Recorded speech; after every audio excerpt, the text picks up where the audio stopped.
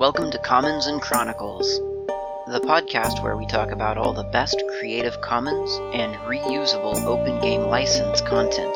If you need resources for your creative writing, game design, or you just love lore, Commons and Chronicles is for you.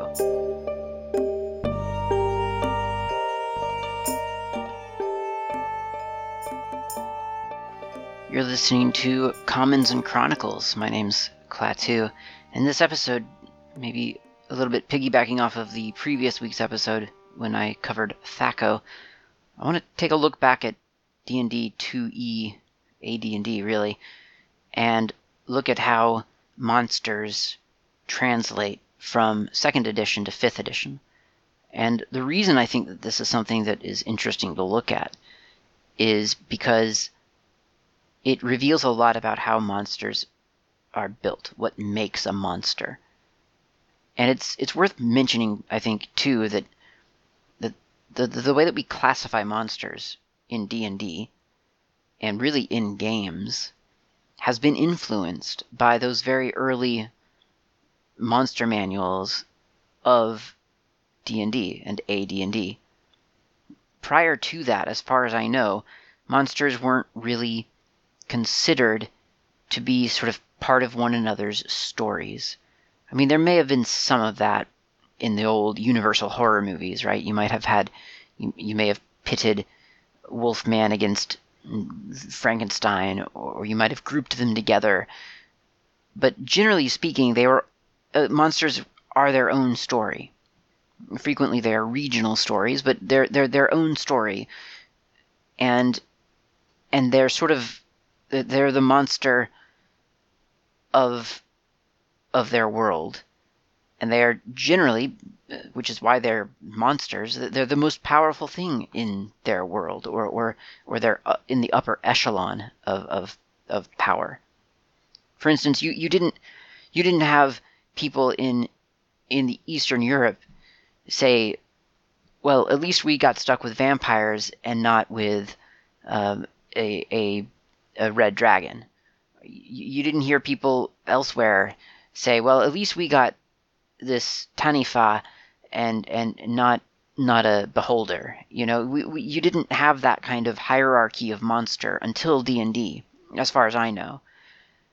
Now, I could be wrong, but when I was a kid, I feel like a lot of the nerd culture that was developing then into what we now know, I think, as nerd culture proper, sort of the marketable, capitalistic nerd culture that we have now. And that's the cynical view of it. I mean, there is still the pure nerd culture that exists, but I'm just saying that the one that most people would recognize as, oh, that's geek culture, or that's nerd culture, that being developed when I was a kid was heavily influenced by D&D. Even whether we were building D&D characters or we didn't think of what we were doing as D&D, very very often we would talk in terms of D&D. For instance, while debating whether, I don't know, RoboCop or the Terminator would come out on top if they came to face one another in a fight, that kind of question and the comparisons of skills and attributes was a very D&D-like thing. The assumption that you could bring one monster in from one universe and another from another, put them into the same bubble, and then list them side by side and compare them is a very kind of D&D taxonomy style exercise, whether we think of it as that or not. But that was what the monster manuals provided us. So questioning how these monsters are built and what they're sort of composed of is an interesting thing to do, I think. And one of the easiest ways to, I guess, compare or to analyze how a monster is built, really, I guess the easiest way would be to build one yourself. And maybe I'll go over that in a future episode. I haven't decided yet. It might be interesting to build a dragon on the show. If you think so, then let me know. We'll look into that. But it's something that you can do a couple of different ways, as described in the either the Pathfinder Bestiary or the D&D Dungeon Master's Guide. It goes into great detail. Well, it's really the Dungeon Master's Guide and the Monster Manual. You kind of need both. which makes sense. If you're going to build a monster, you ought to have the existing catalog of monsters. You kind of need to be familiar enough with the monster manual that the Dungeon Master Guide makes sense. So both of those volumes, the Dungeon Master's Guide for 5th edition and the Bestiary for 3.5, both of them describe how to build a monster by either reskinning an existing one, which certainly is the easiest, although I will also say that it is the least precise. And by that I mean, by reskinning a monster, you don't get the sense or the understanding of how a monster or how the monster's stats affect the game, really, the build of that creature. And the other way to do it is to just build a new monster from scratch, which it's about 20 steps. I mean 20 outline steps, and if obviously each of those steps has little paths that you will wander down and emerge from 3 hours later realizing that you're still on step 5 and you got really distracted by trying to decide, I don't know, what special attack this creature should have or whatever, or where its armor comes from. And I think that's the crux here. That's the thing, that's the elusive thing that we're not necessarily fully aware of all the time. Is how do the stats of a monster and the target of, okay, I need this monster to be this difficult, how does that interact with the monster's abilities or the monster's overall the attributes? How do the attributes and the skills interact is what I'm trying to say. So I think I have found a good way to understand that is to convert monsters, because then you really start to pick the monster apart, and you have to decide what about that monster you should keep, and what about that monster you can throw out because it was, after all, it was just flavor, and there's no equivalent in the new version, so it doesn't matter. And anyway, the math doesn't support it, or the math does support it, or what should you select because of the math, and so on. And I think those are the different angles by which a monster can be viewed, and by which you kind of have to learn to view them. There's the mathematical view, the pure number view. It's not a very exciting view to some people. To others, it's the most exciting. But it's the part where numbers get assigned to this monster. It's the classification part of if we could take a sample of these imaginary creatures and put them through a series of tests, we could come up with a number to classify the typical rating of a monster. There's also the so-called flavor, or the fiction aspect of the creature, the part that players and DMs typically remember in retrospect. Like, remember that one creature that we encountered that did this specific thing. And ultimately, at the end of the day, that's actually what you're porting when you decide to convert a monster from one edition to another.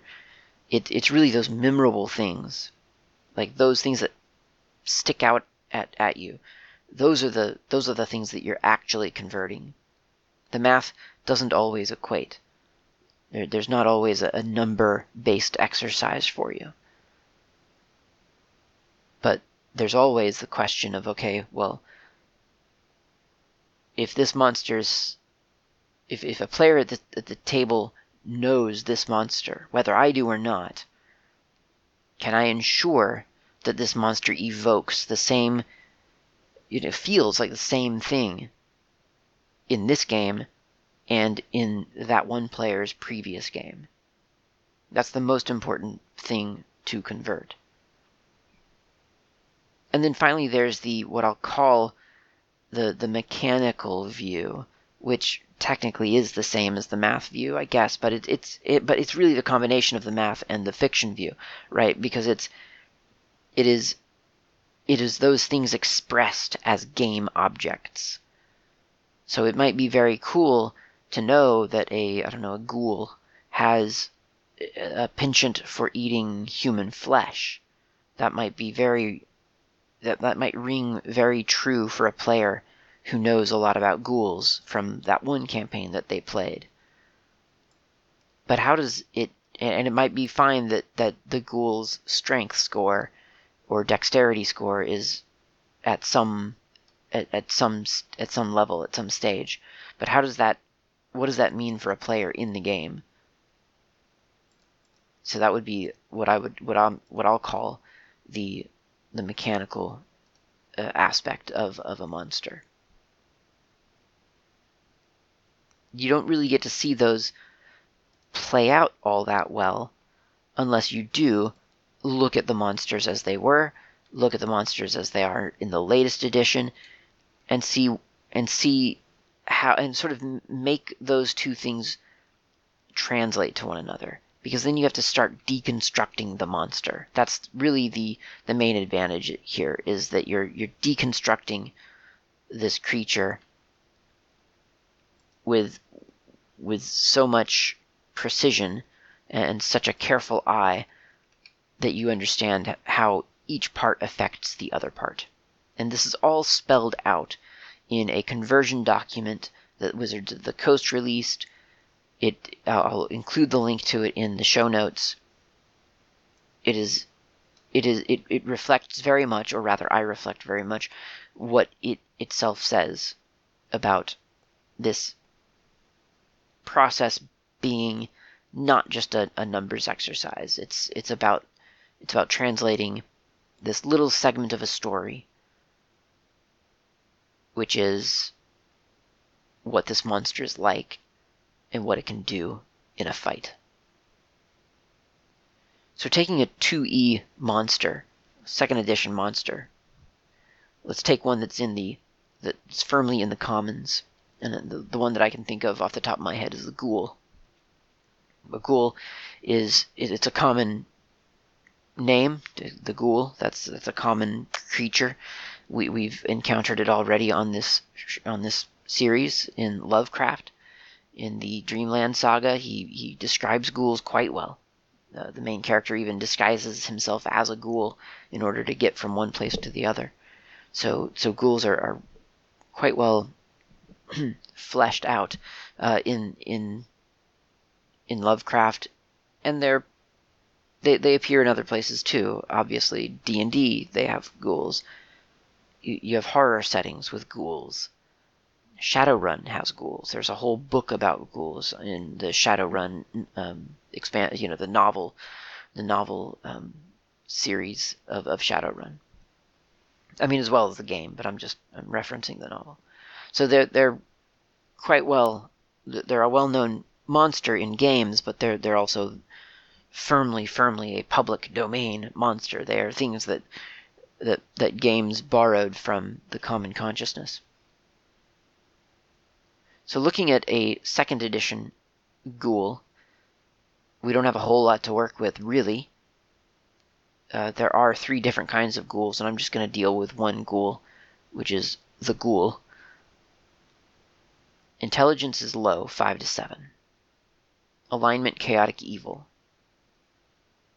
Armor class 6, of course, because of Thaco, 6 is pretty good. Not great, but it's not really all that good, actually.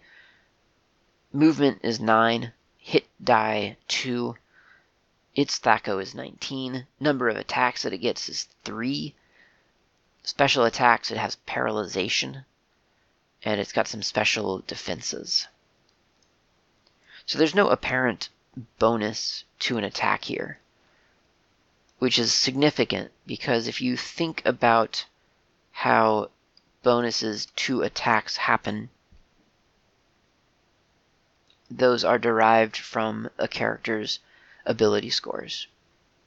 So in 2nd edition, if you see a bonus to an attack, like a +3 attack, then you know, if it's a melee attack, for instance, then you know that the creature must have a strength score that provides a +3 attack bonus. which if you know your D&D ability scores, you know that that means it is not 10, it's 12, 14, 16 strength. That would give them a +3, but they don't have a +3. I'm just using an example. So in fact, they have 0 attack bonus on their melee attacks. They have a special attack, but that's not derived from abilities. So we can say with a relative amount of assurance or comfort that the ghoul converted up to 5th edition should have a strength really of 10 or 11, because there's no apparent, as far as we can see here, there's no apparent bonus to attack. Now if I look at my copy of the 5th edition monster manual, I see that on page 148 there is a ghoul entry, so that's handy to compare for a basis of comparison. And it looks like there are a couple of different kinds of ghouls again, so I'm just going with the base level ghoul here. And it looks like the ghoul is a medium undead chaotic evil, so yeah, that's correct. Strength. So they give strength to a normal plain old ghoul.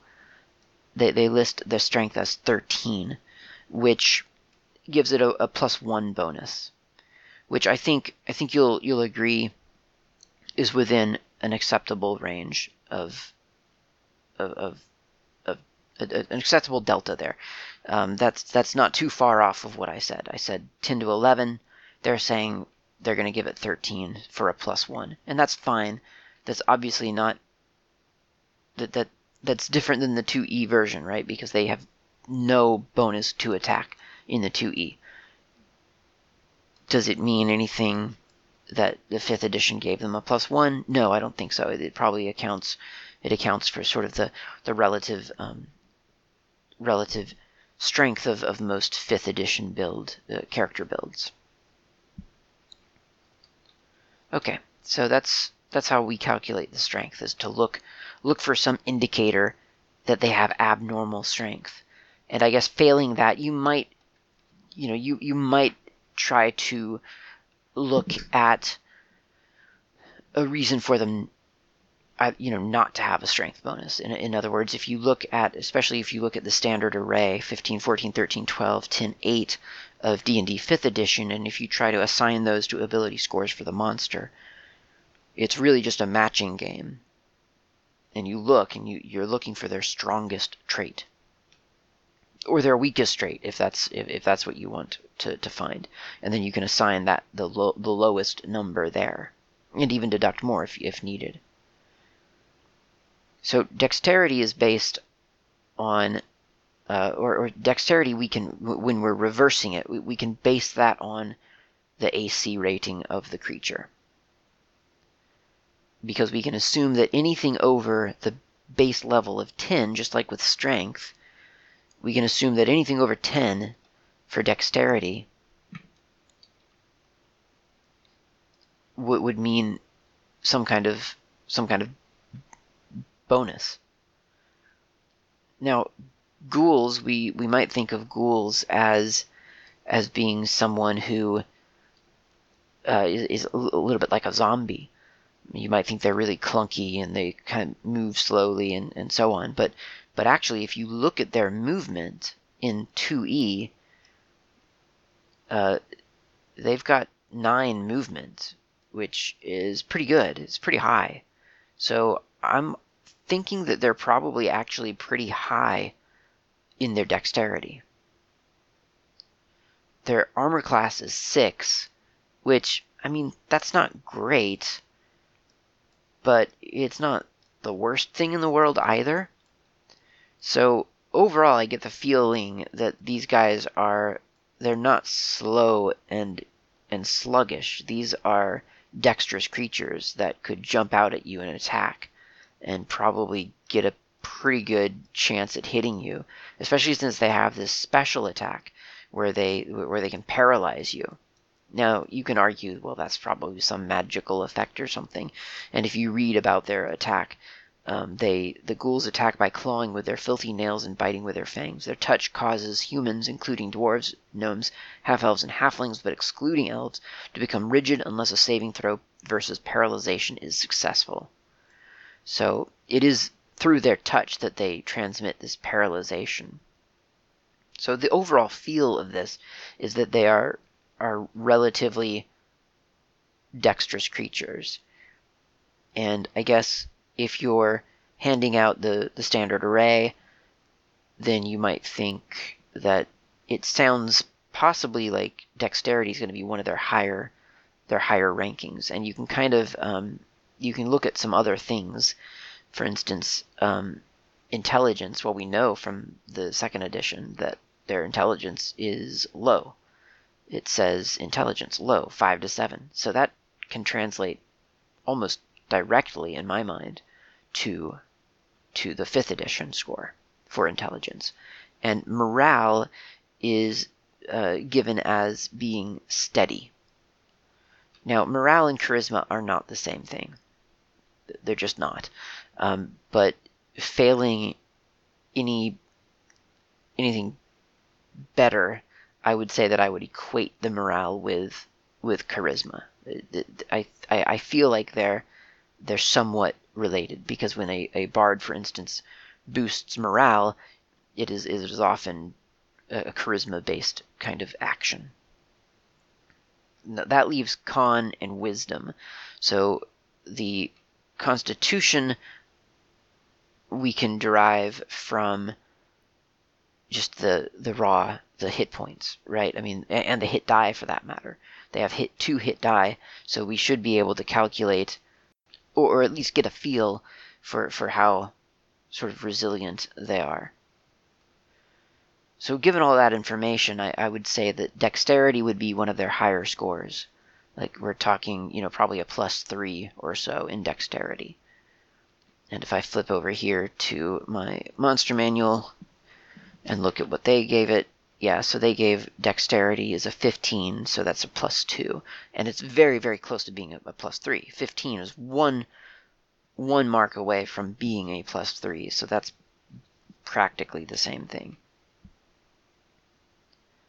And then intelligence, as I say, we can do that directly. We can just say, okay, second edition says intelligence is 5 to 7, which equates to low, so we can give it anywhere from 5 to 7 in our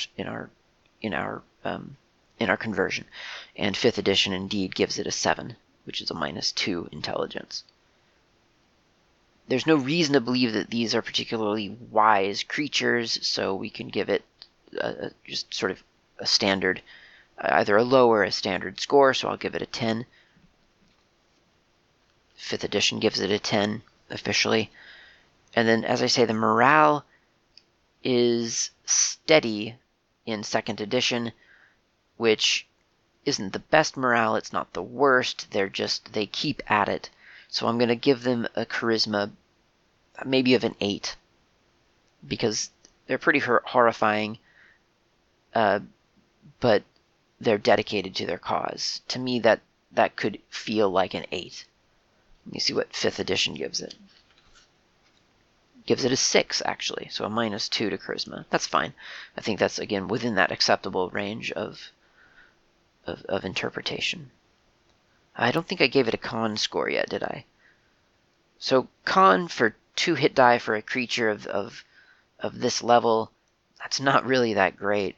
So I would probably give it maybe a 12, like for a +1 con, maybe even a 10 or a 12.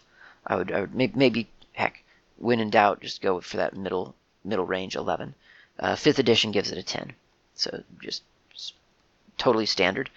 So I mean, that's kind of that's the math, really, in a weird way. That's the reverse engineering of the math. Now, on this Mixed Signals blog post that I'm referencing for the conversion process, you will find that that they've got a Python script that'll take numbers from the 2nd edition thing, so the walk speed, the morale, the intelligence, the hit die, and so on, and help you translate that into into numbers that make sense in 5th edition. It's not perfect, it's a good starting place.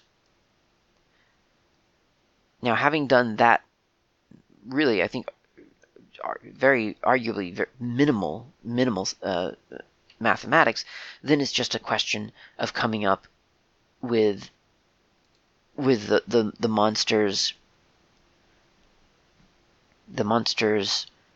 flavor, the monster's fiction aspects, the thing that people are going to remember. I mean, there are some other things you have to do too. I mean, for instance, if you were creating a ghoul from the 2nd edition, you'd want to know what level of difficulty are you shooting for. And I imagine one way that you would do that is you would look at, the creature's size, the creature's AC. What's the AC going to translate to, really?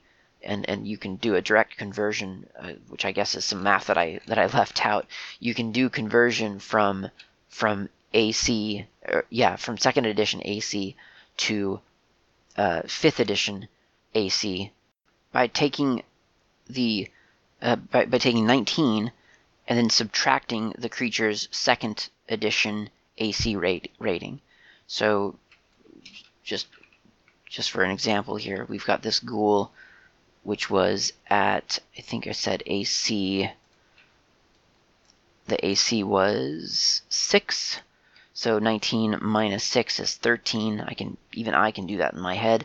So that means that the ghoul here has a 13 armor class rating, which actually is another good reason to assume that it has high dex, right? It's not like the ghouls are probably wearing armor, so a lot of that is just either natural armor, but they're just human, so there's nothing special about their skin that makes them particularly robust. So it's probably about dodging and things like that, movement. So that would be a really good reason for it to have a high dex. Other attributes about it you can derive from parts of the DMG or the bestiary or the monster manual talking about building monsters. So how many hit die should the ghoul have? Well, that's spelled out exactly in the DMG or in the bestiary. It tells you how to figure out what kind of hit die a creature should have based on the creature type, the creature size, and your target CR rating. And then based on all of this, the big picture, saying, okay, well, here's this creature, it's got an AC class of 13. Oh, and by the way, the 5th edition official conversion puts our AC at 12. So we're right in there, really. Hit points of 22, speed 30. So you look at this and you feel, you look at it and you say, okay, well, what kind of challenge is this? You figure out what challenge rating you're going for, you assign the hit points based on the challenge rating and so on, and then you need to get to certain numbers, and you want to, and the certain numbers again are provided in the DMG or the bestiary. There's a target for how much damage it should be dealing each round, an average amount. But you've also got this flavor bit that you've gleaned from either folklore or from previous editions. The main one in this case being that paralyzing attack. That's going to be iconic, whether or not you and I think it is iconic. A player who's encountered a ghoul will likely remember that attack. If nothing else, they'll remember that. For me, I think eating human flesh would have to be up there. It would have to be right in there as an iconic ghoul action that they hunger for human flesh. So you'll want to find attacks that reflect that kind of characterization. You want to make sure that your ghoul comes across as a legitimate ghoul and not just as something that's been skinned as a ghoul. It needs those special attacks and those special interests that a ghoul would have, and it should act accordingly. And that's the conversion process. That's building a monster from an idea, whether that idea is folklore or 2nd edition or 3rd edition or whatever, and putting it into the modern system that makes a monster whole. I think it's a great exercise. It's a lot of fun. I've been finding it's a lot of fun anyway, and it's one of those things that you can do almost as a game in itself. And I guess I probably say that a lot, but I guess maybe that's how I view things. You can do a conversion and then look at how some existing text converted something and see how you compare. Not that it is a contest, but it could be something at least interesting to compare your interpretation as well as with the official professional interpretation. So that's about it, I think. Thanks for listening to this episode of Chronicles and Commons, and I'll talk to you next time.